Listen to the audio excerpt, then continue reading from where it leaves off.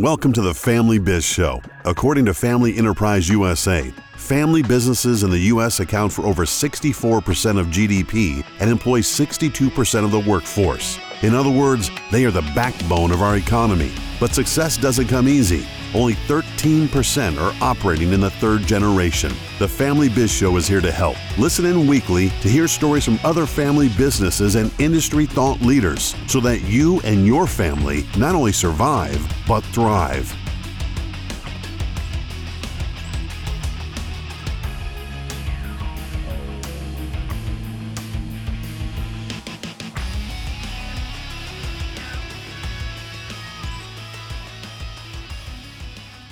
Well, hello, everyone, and welcome to the Family Biz Show. My name is Michael Columbus with Family Wealth and Legacy in Rochester, New York, and you are in for a treat today. Today, we are joined by James Hughes Jr., Jay Hughes. And Jay, for those of you who don't know it, is probably the reason that I'm doing a lot of this.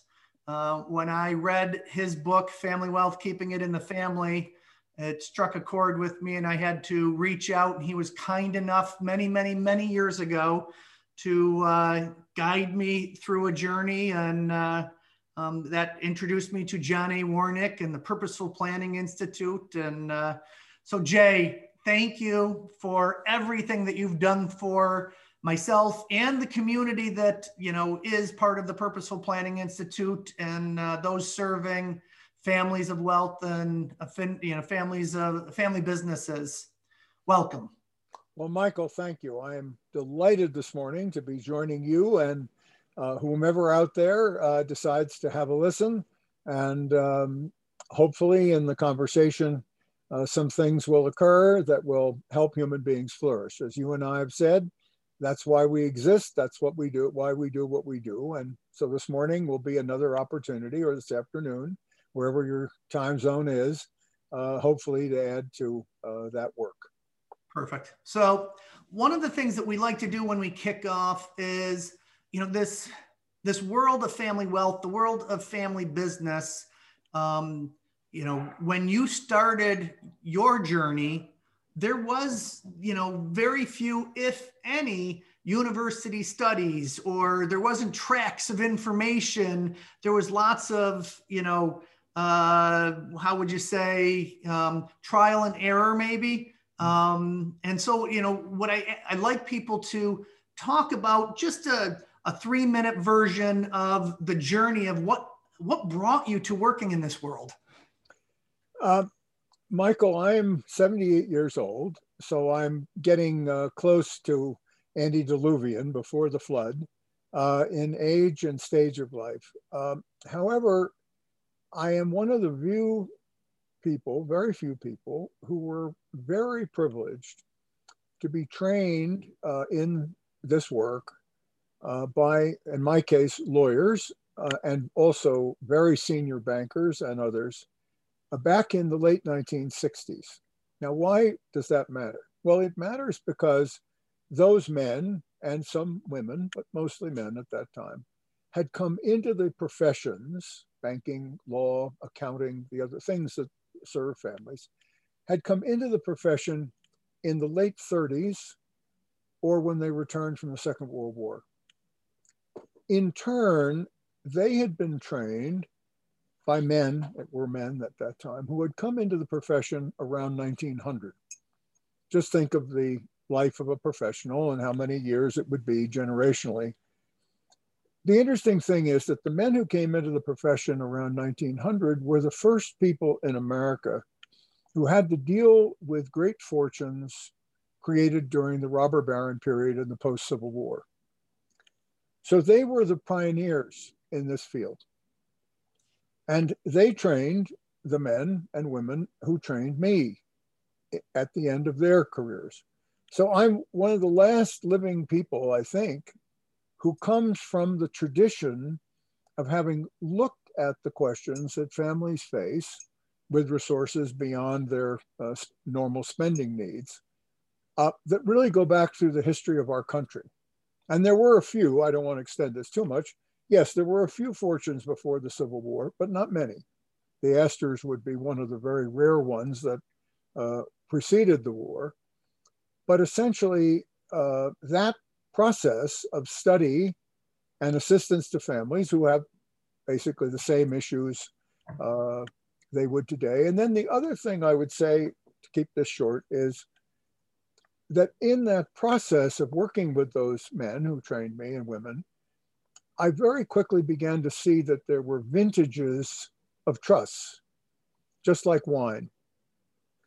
And that each of those vintages, whether it was 1917, 1931, 35, people say, that old? Yeah, I was working as a young lawyer with trusts created with those vintages. And essentially, as the law evolved, the fiscal laws evolved,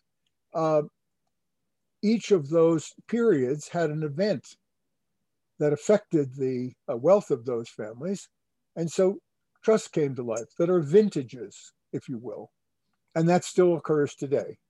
But again, having seen how families responded to those events, external events, and also these men's experience of how they responded to the internal events in their family, is what they taught me. You know, we've talked several times through the years, and I've never heard you talk about the vintages of trust. And when you really start to look at it, I have seen exactly what you're talking about. And it might even be kind of like the wines, where upstate New York version of trusts versus the Colorado or the California or the Delaware trusts are Right. different as well, just like the grapes in those areas. That's a neat analogy. And that is exactly so.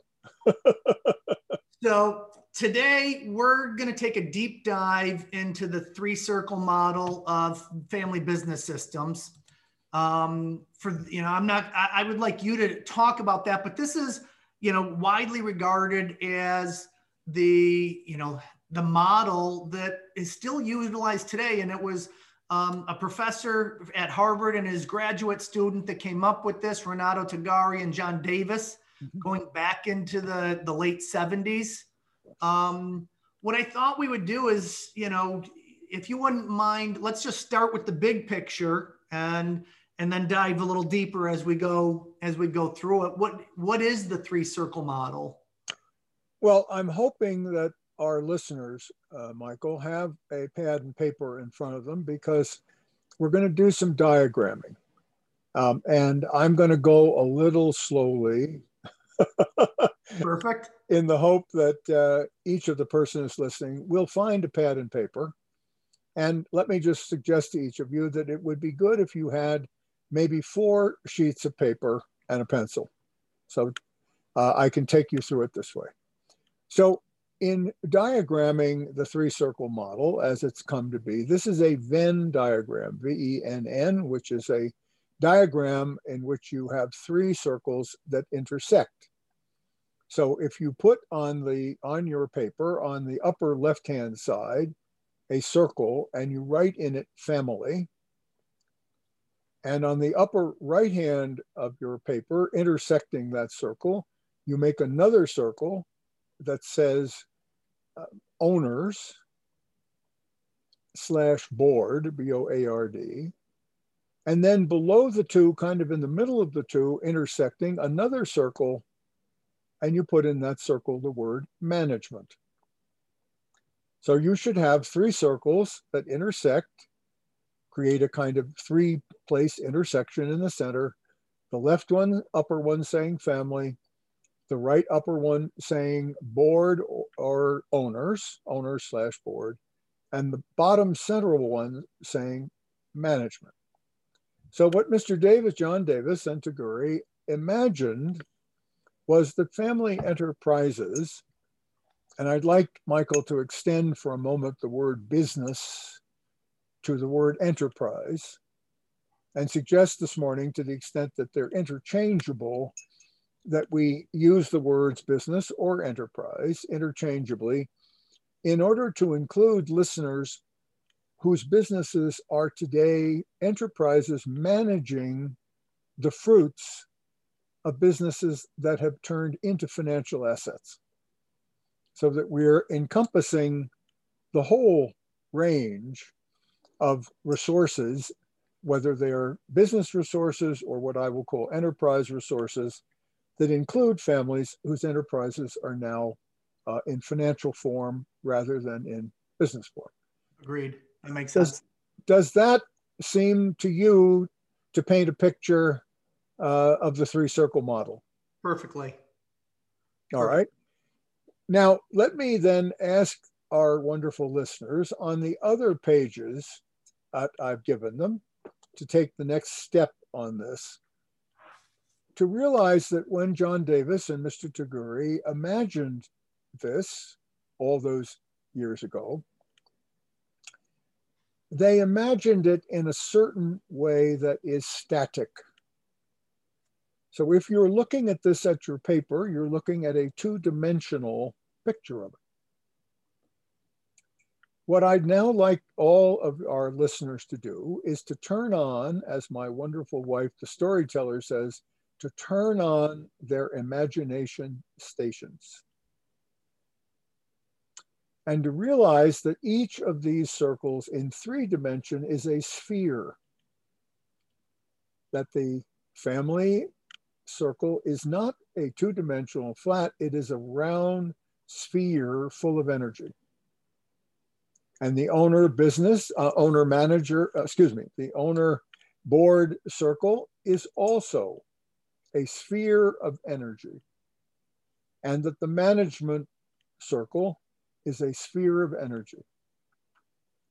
Because if we think about it, inside family, there are multiple relationships of human beings.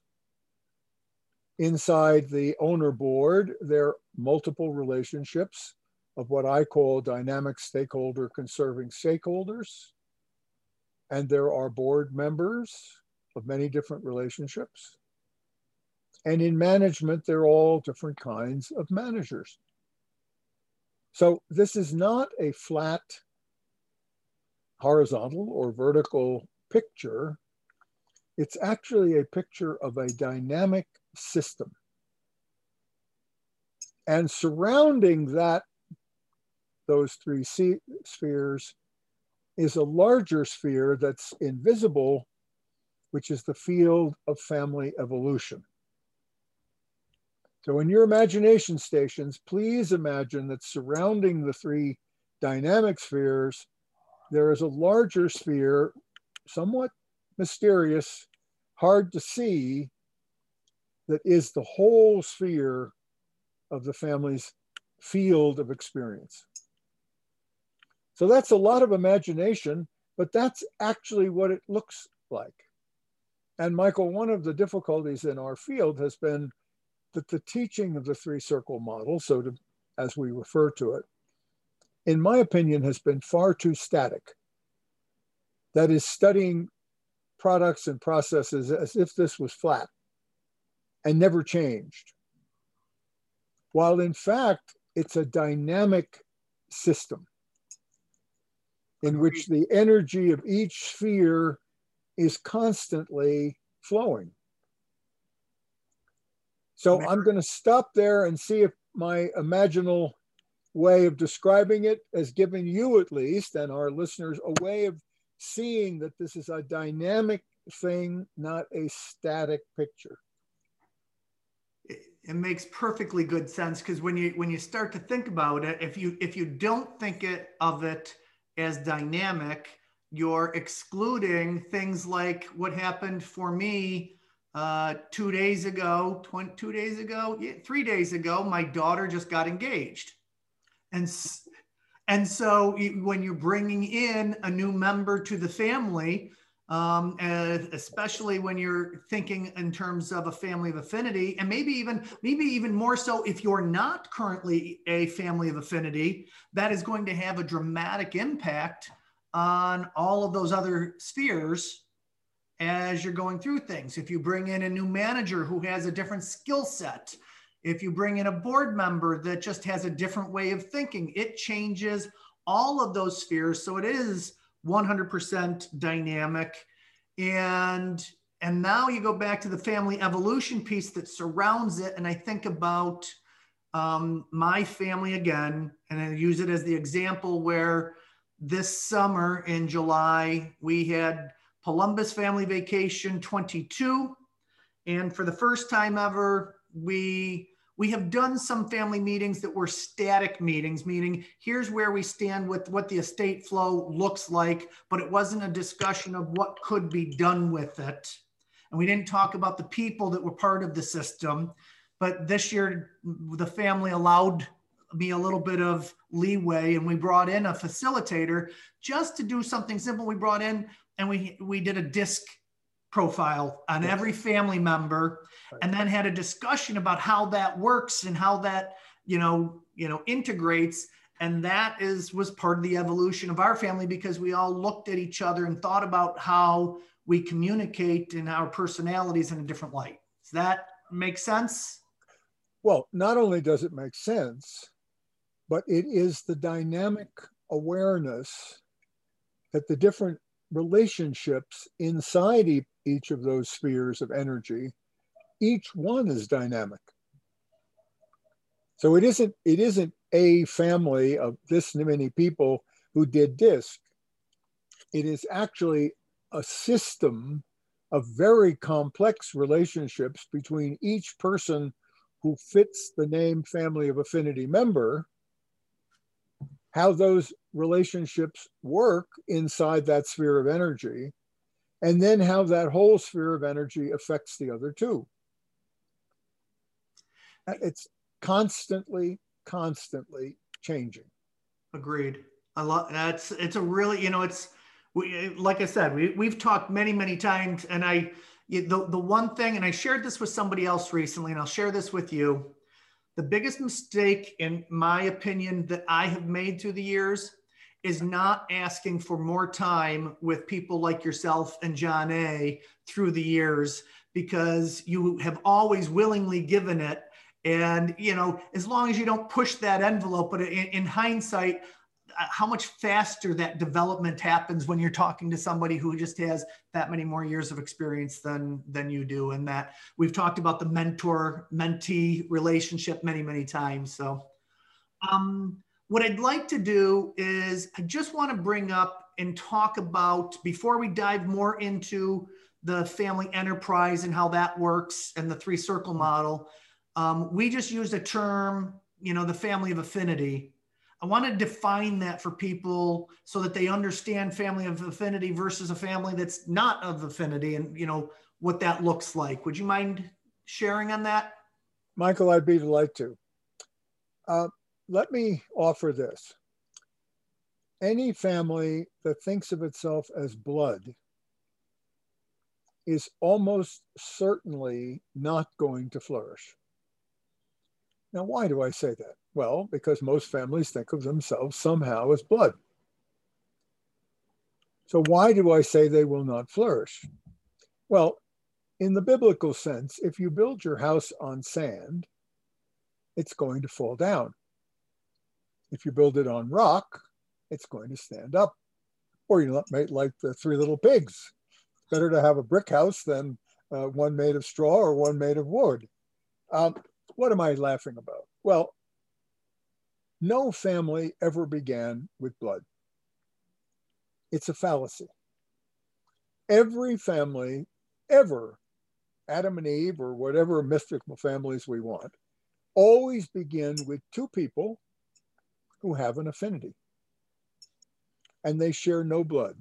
As one of my great demographer friends said, Michael, many years ago, the only thing that knowing blood is good for is if you're in the emergency room and you need a transfusion. He said, that's very helpful. But he said, otherwise, it's completely fallacious. So if a family builds its journey on blood, it's building its house on sand.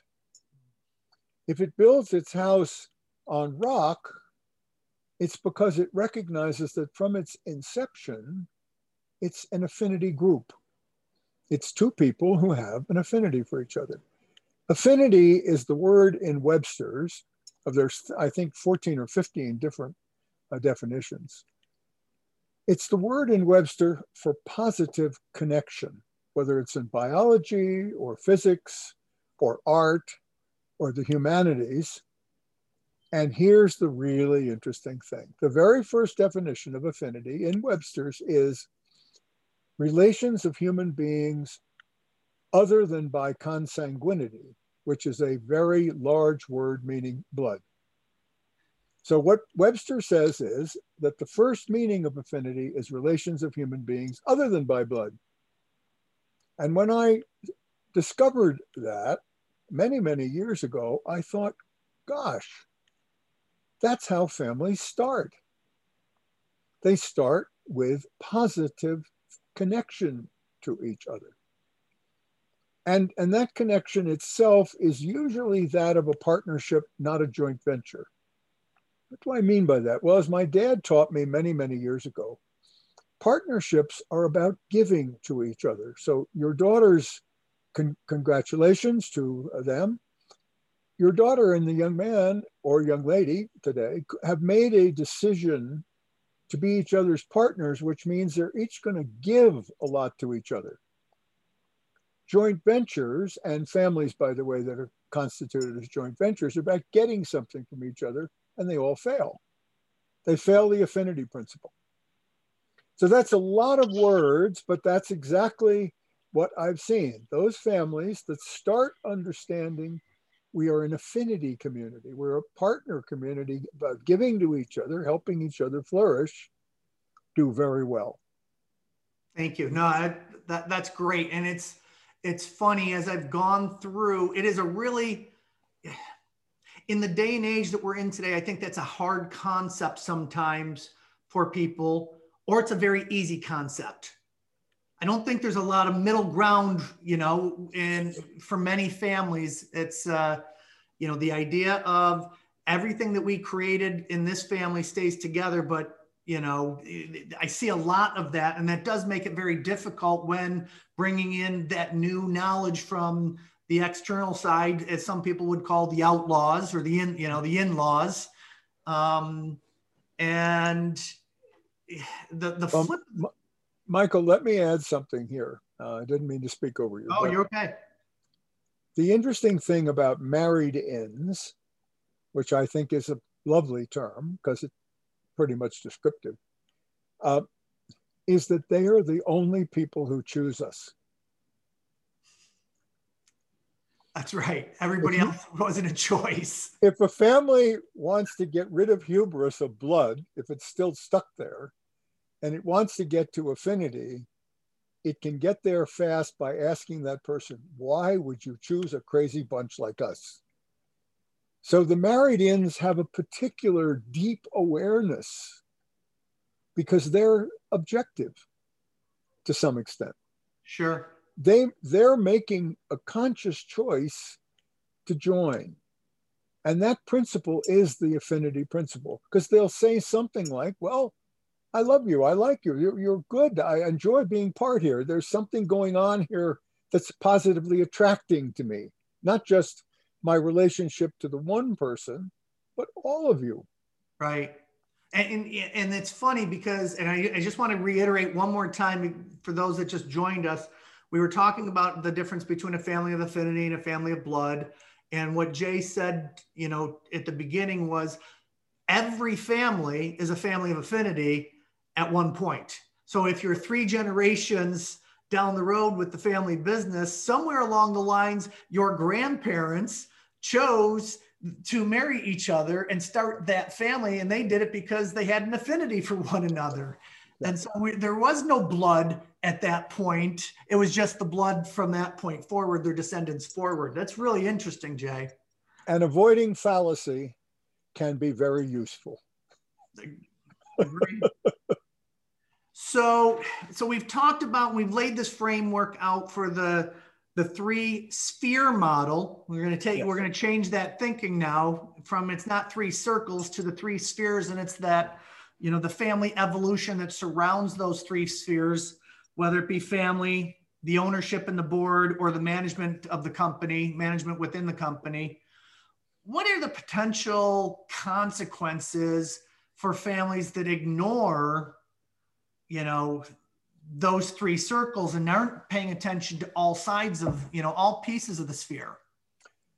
Well, Michael, let me start first with philosophy and then move to practice. I always think why matters and then to get to how. All families start in the way that we're discussing it, enterprising families, with one human being doing something very, very unusual. In fact, it should be something that's impossible. That person has a dream, and that dream becomes so manifest for that person that they actually take the energy of the dream. Dreams are energy, they're not matter. And they manifest that dream into matter. That should not be possible for a human being to do. So the first thing we have to understand is that all families that have enterprises of these sorts are not normative. They're not better, they're just not normative. That's the first thing. The second thing is that if that particular individual and another individual have an affinity and create this thing we call family by having future generations, then the question that that family has to consider is why in 3 generations, universally in the world, do the bonds of family fall apart? Why? Well, most of the time, it is because the family doesn't have an overriding interest in the growing the affinity. It gets caught in the financial capital. It doesn't grow its human, intellectual, social, and spiritual capitals. So in 3 generations around the world, all different proverbs, the family bonds come apart. Now, the families that don't have that, the families that go beyond the 3rd generation with the bonds intact, where they don't know it, but this is critical. They are deciding when the bonds break. So no family ever can avoid coming apart eventually. That's physics in our universe, second law of thermodynamics, entropy. But every family has free will as to when. Isn't that interesting? Every family has free will as to when. Now, to your question about the 3-sphere model. If we understand, as we do, that each of these spheres is a sphere of energy that emerges from that first action of taking energy and making it matter, and the first action of family, the affinity energy between 2 people. The question is, how do we sustain and grow the energy? How do we create fusion instead of fission or inertia? Well, let's come back to our 3 spheres now. Let's be practical. Well, the first thing is that when we look at the 3 spheres, they look like they're the same size. They aren't.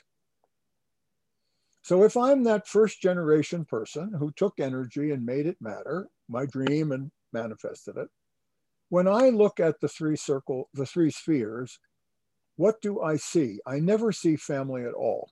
Right. It's opaque. I see ownership, but that's me. So I don't see that circle very well. And when I look at it, what I see is a huge sphere around management succession. So when I look at it, I don't see 3 equal spheres at all. Now, if I'm a great-grandchild of a family, great-grandchild, 4th generation, of a family that is intact, what do I see? Management's opaque. I can't see it at all. I have no connection to it. The owner and board sphere is pretty important. I know something about stakeholder ownership, either as a trust beneficiary or directly. And I know something about the board because they come and see me. So that circle's pretty big, but the family circle's enormous. Because now there might be, I don't know, 50 or 60 different sets of complex relationships in the family sphere. So over the 4 generations, the dynamism of the spheres keeps shape shifting. depending upon who looks at it. It's almost like, I don't want to get deep into physics, but almost like the law of special relationships that Einstein created, where the train's going by and we all see it differently. Depends on where you're sitting. Yeah, or we see through it darkly and something darkly, and maybe later we see more clearly.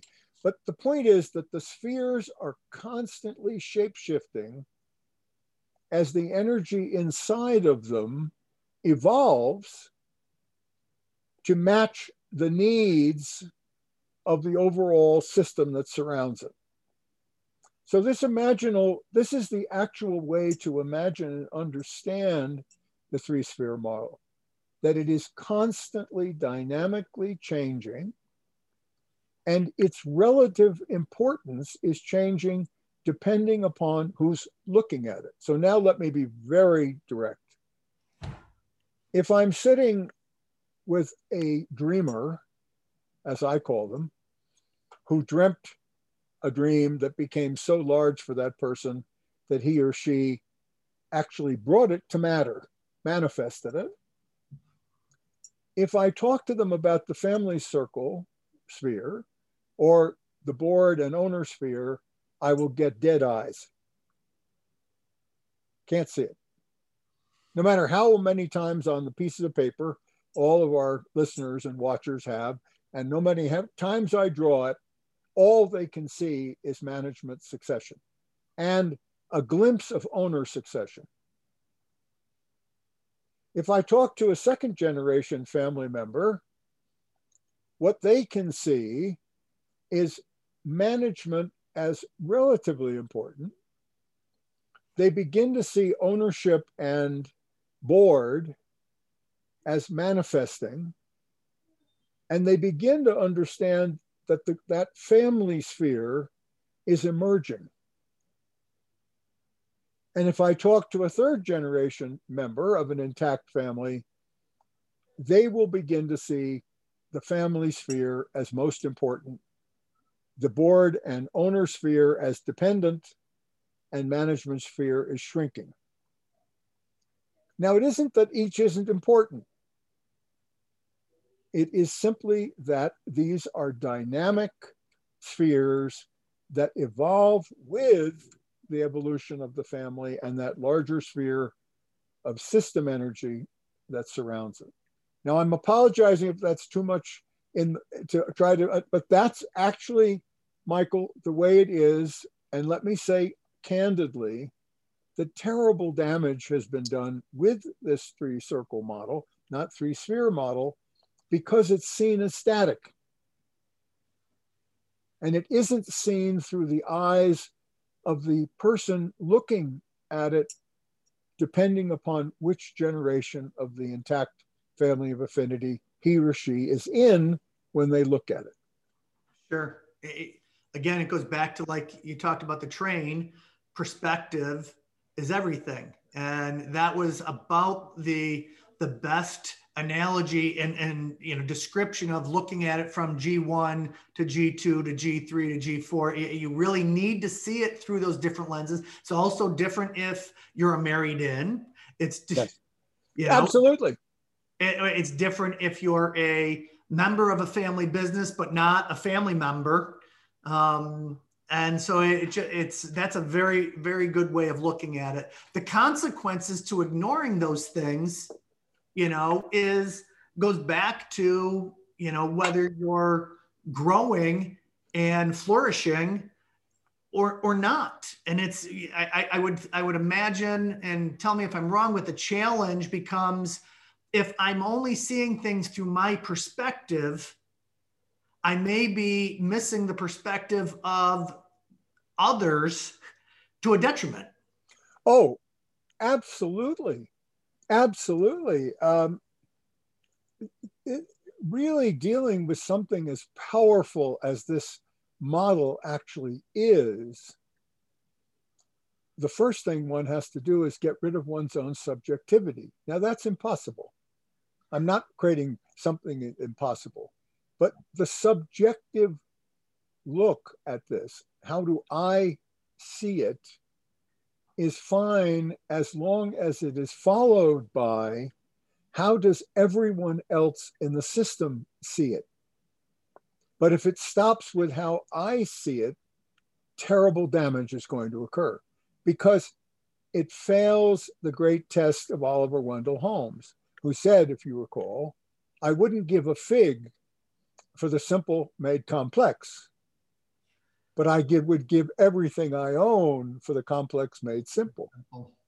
Well, if I'm looking at it subjectively only from my own view, I've got the simple looking at something infinitely complex, and I'm in terrible trouble. If I can look at it and say, what is the complexity of this? And how do I now become objective in looking at it? It now becomes incredibly powerful as a positive tool. Now, let me add one more thing quickly here, because I think it's also a part of the system that is opaque. I'm going to quickly touch this.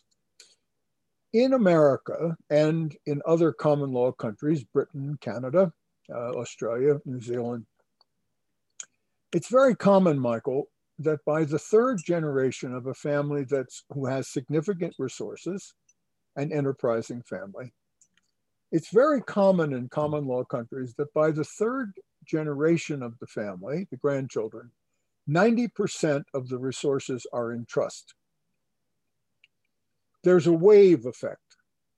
So that founding dreamer has nothing in trust. The children, the second generation, as we refer to it, the rising generation, usually has about 50% in trust because along the way, they got some shares, that owner circle begins to appear, and then the estate lawyers and everybody got helping, and then the trust came. So often it's about 50-50 for them, and they create trust too. So by the grandchildren generation, about 90% with a wave of trust is in trust. Now, I'm going to ask our listeners and you to tell me where in the picture that we made does the word trust appear? You just made it way more complicated. Yeah, where's the word trust? Did anybody see that in the pictures that they drew? No. And yet, there's another family member sneaking in. The trusts are family members. They're not other. They're not something other. They're family members. Yeah. They're right in the middle of this system. And in fact, when you look at the owner board circle and you don't write the word trustees in there, and you don't put sort of dotted lines up in the family circle to trusts, the picture is completely incomplete. And in fairness to Mr. Davis and Mr. Taguri, they were trying to describe a business problem, principally, by the way, of evolution of management, because they're business professors. It's only when you get into the complexity of the future of the family's enterprise ownership that you begin to realize that you have family members who aren't identified in the picture. But boy, are they important. Sure. They each have their own unique tax ID number.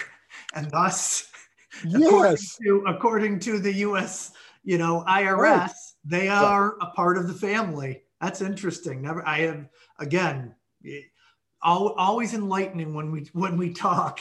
I learn something every time. Well, I'm only showing my scars today, my old facial scars at 78 years old, of what I didn't know when I first started studying this model.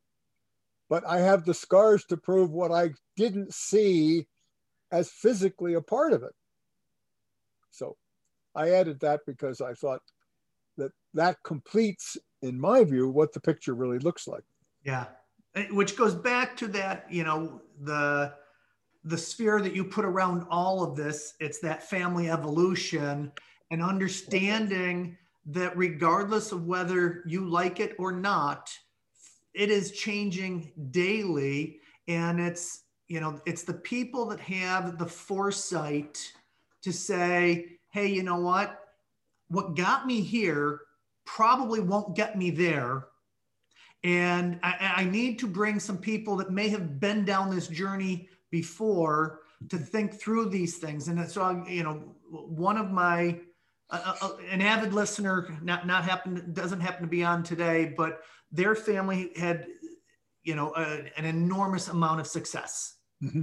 And it was, you know, two brothers, you know, just did a great job in building this business. And they're now in their late 70s or 80s. But one of the things over the last 10 years that they said is they did reach out and they created, you know, an advisory board. They created a family constitution. They created a family board, a family, you know, the family advisory council, family council. Yes. And they did that in the first, you know, in the first generation while the second generation was learning. One of the reasons, you know, in conversations that we've had was they realized that the amount of, and it was only driven because of the amount of wealth mm-hmm. and the fear of what could happen.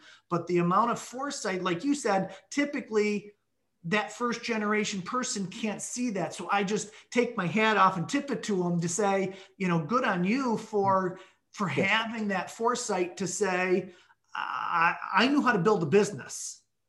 I didn't, yes. I never went to, you know, I never became a therapist or a sociologist and a psychologist to understand how do I keep my family together. Right. That's interesting. Well, Michael, I think it makes perfect sense how this happens, because think for a moment, all of us, how non-normative, how truly unusual it is that a human being takes a dream and actually manifests it. That is taking pure energy and turning it into matter. That's actually what happens. And naturally, to do that action in a lifetime, particularly in a very large result, one becomes captured by the magnificence of that journey. And rightly so. And therefore, many other things that one might have thought about, simply, even if they are imagined, don't get into one's consciousness because one's consciousness is very full. That's why I've often said, Michael, that it's the second generation, the first rising generation, the second generation, whose principal question is family, not business. Its principal question is, how does a family emerge? And of course, that question sits fundamentally in the question of, can it make joint decisions?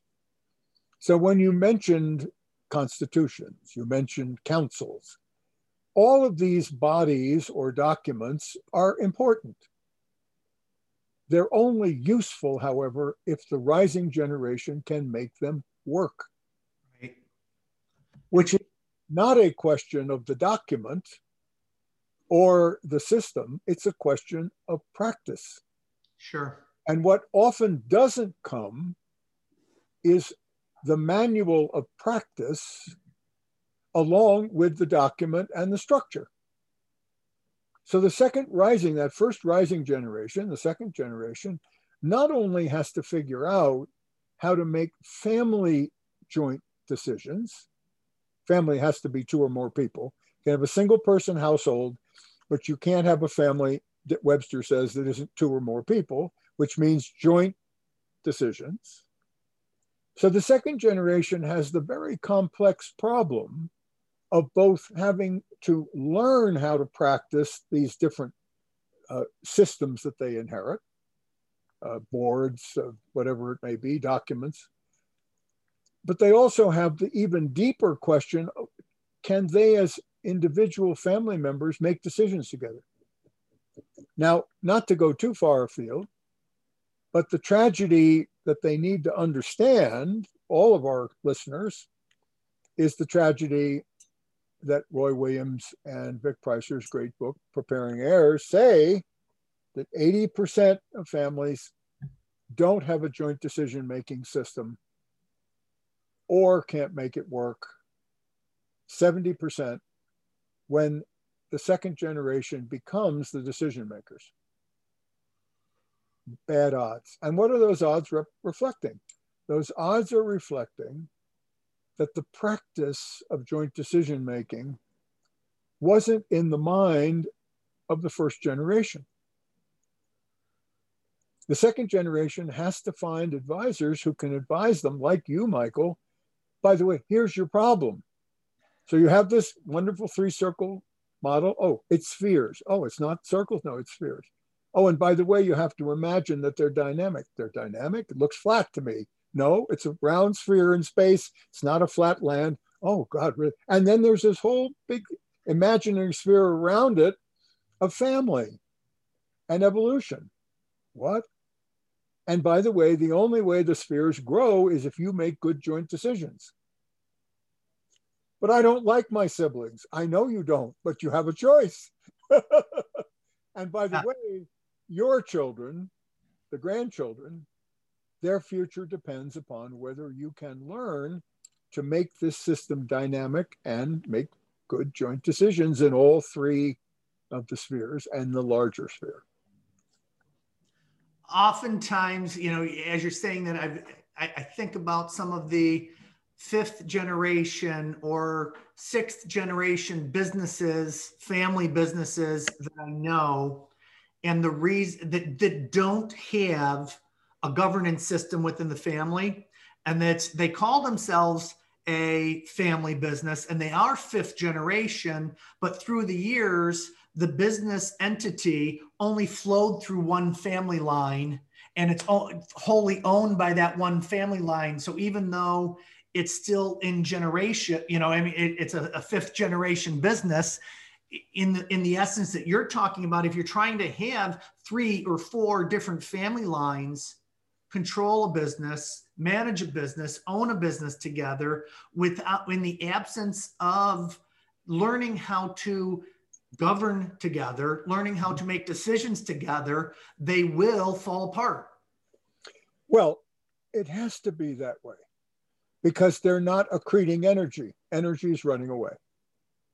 By the way, and governance, as you just said so beautifully, Michael, if everyone could stop looking at boxes and boards and entities and just realize that all government is joint decisions by those who can vote.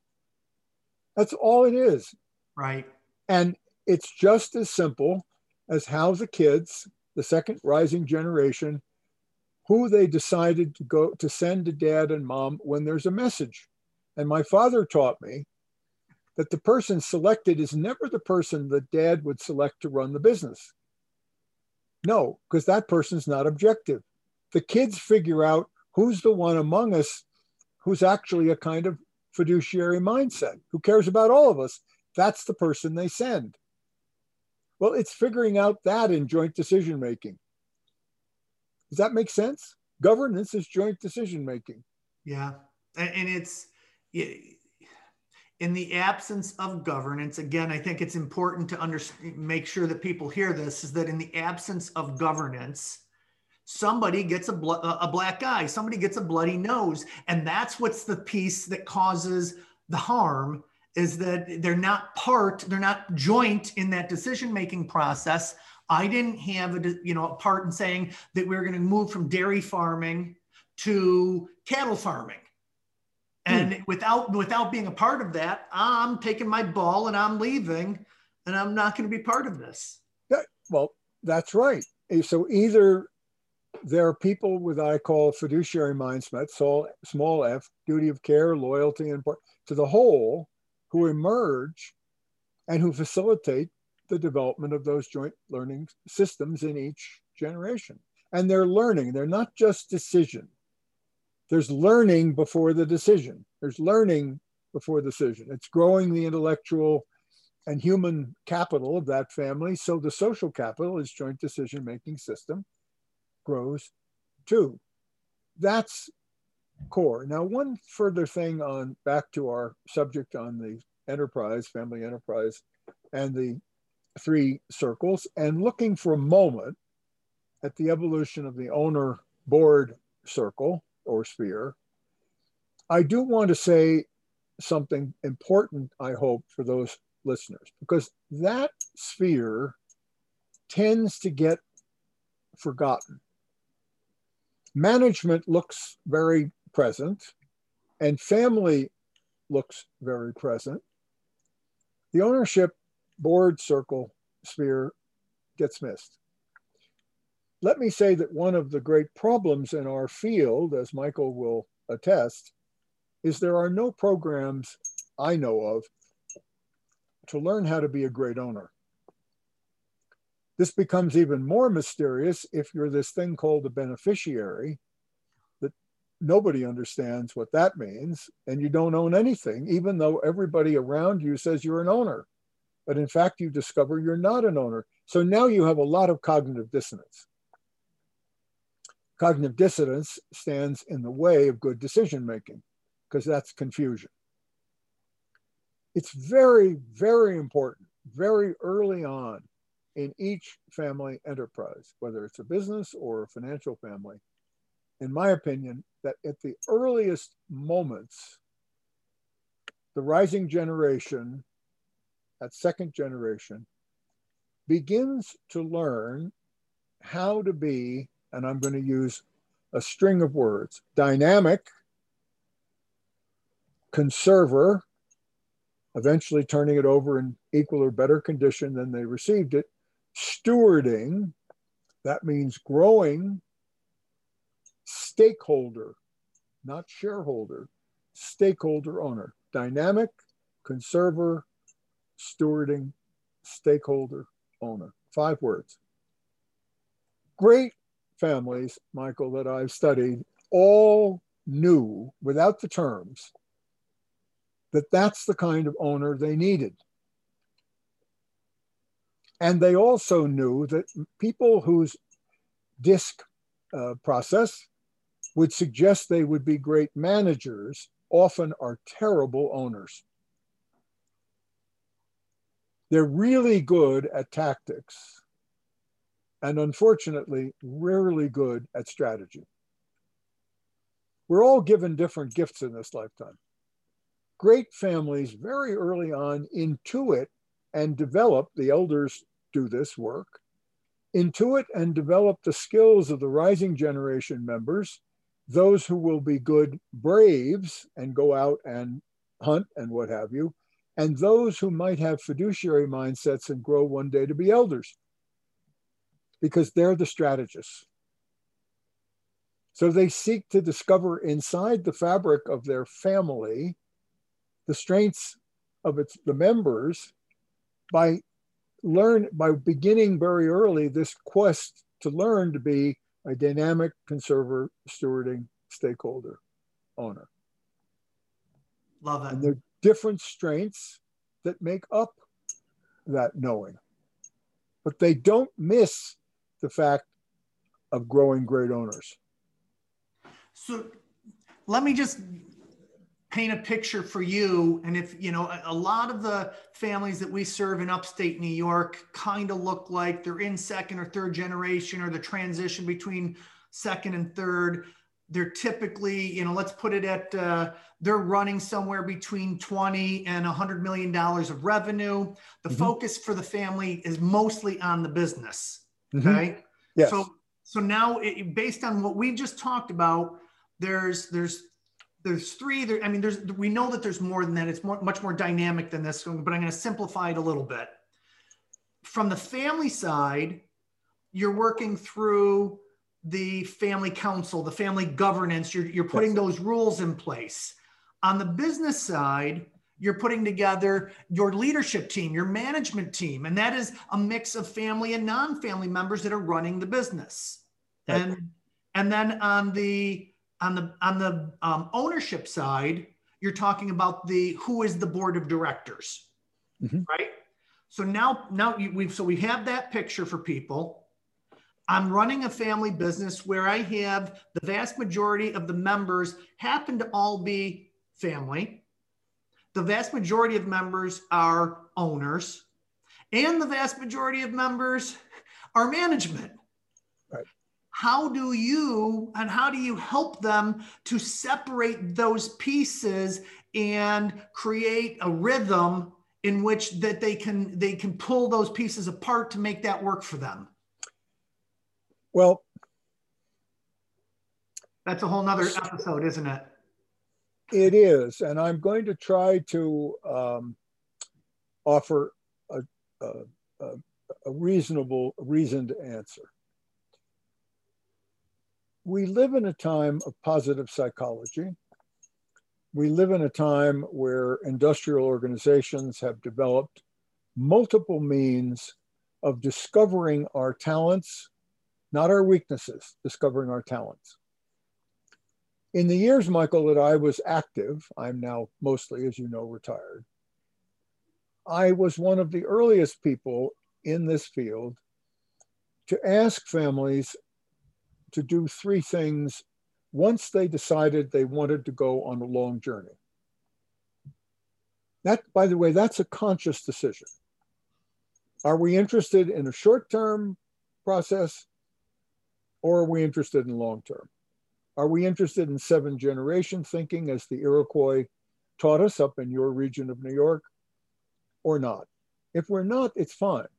But then lots of what I'm going to say is meaningless. In fact, lots of what we discussed this morning is meaningless.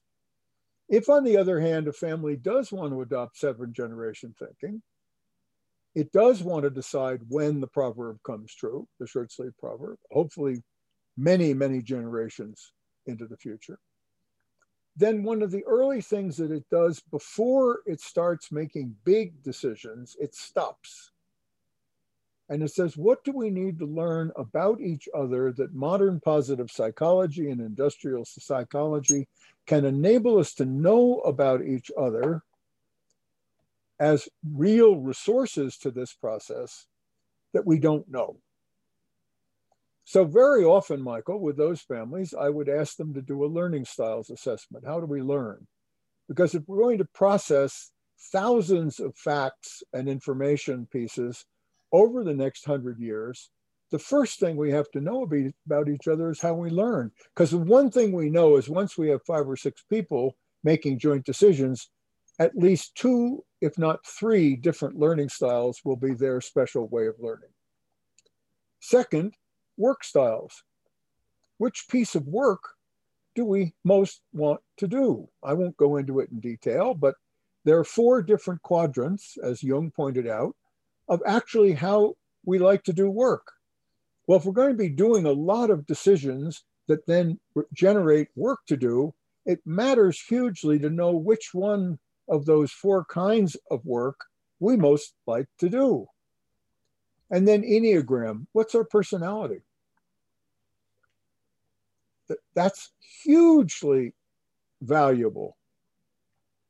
And then some pretty good learning about making difficult decisions, having difficult conversations. Well, let me just tell you that if a family pauses, that's the key word, it pauses at the point that it says, we want to do 7-generation thinking. We want to be a family of affinity. We want to seek to enhance the journeys of happiness of each member toward all the boats rising. When they make that conscious, deep, spiritual capital decision, then you don't start, you pause. And in the pause, you go and find these resources about who you are, what you can know about each other, so that when you then start picking up the joint decisions that are the journey of that 7-generation thinking, you know who to rely on for what kind of decision. You actually find trustees, believe it or not, who are congruent with your journey and who do all those tests too. Who are you? If I'm going to be in an intimate family journey with you as my trustee inside that family circle, I need to know who you are, not your biography. Right. Well, the point is, pauses lead to great growth. Skipping the pause means greater disassociation and cognitive dissonance. Pauses are critical. But it's first awareness. Oh, this is not a flat three circles, it's spheres, and they're dynamic, and they're moving all the time, and they've got lots of different people inside them who keep changing. Wow. Oh, that's something big to think about. And then this large sphere of the whole family journey that surrounds it, pauses, important pauses. One of the great things about COVID is that I've seen are the families that are doing really well and are going to do generationally well have used COVID as a time of understanding that they're out of the river they were in. They're sitting on the bank and they didn't try to dive back in that river. They said, no. Let's sit here and learn. Because that river is not the same river when we get back in it. It changed. And we're not the same either. Pause. Pauses are so important for gathering information, gathering knowledge, gathering even a little wisdom. Time to think. Time to think. Allowing it. Jay, I just so appreciate your time and sharing with everybody here. I have 2 pages of notes, and I'm trying, every time I looked away as we were going through, it was only because I was writing notes and, and capturing things. I'm glad this is recorded. In respect for your time, it is after 1 o'clock. Yes. I appreciate you joining us and say thank you again. Well, Michael, it was an incredible privilege. I've enjoyed our association so much over the years. And to each of the people that have been kind enough to join me today and join Michael and I, thank you. It's your participation today that's helped me enormously feel from your energy how I could best answer Michael's questions. So thank you. And as the young people today say, until soon. Until soon. Bye-bye. Thank you, everyone, for joining us. Again, my name is Michael Columbus. This has been the Family Biz Show, and I'm with Family Wealth and Legacy in Rochester, New York. Everyone have a great week, and we'll talk to you next week. Bye, Michael. Bye, everybody. Thanks for listening to the Family Biz Show. We appreciate your time and trust to deliver the best guests and most cutting-edge information to help you maximize your family business. Being part of a family is tough. Add a business to that, and it gets even tougher. Tune in next week as we strive to ease your journey with the Family Biz Show. The content presented is for informational and educational purposes. The information covered and posted are views and opinions of the guests and not necessarily those of Lincoln Financial Advisors Corporation. Michael Columbus is a registered representative of Lincoln Financial Advisors Corporation. Securities and investment advisory services offered through Lincoln Financial Advisors Corporation, a broker-dealer, member SIPC, and registered investment advisor. Insurance offered through Lincoln Financial Affiliates and other fine companies. Family Wealth and Legacy, LLC, is not an affiliate of Lincoln Financial Advisors Corporation. Lincoln Financial Advisors Corporation and its representatives do not provide legal or tax advice. You may want to consult a legal or tax advisor regarding any legal or tax information as it relates to your personal circumstances.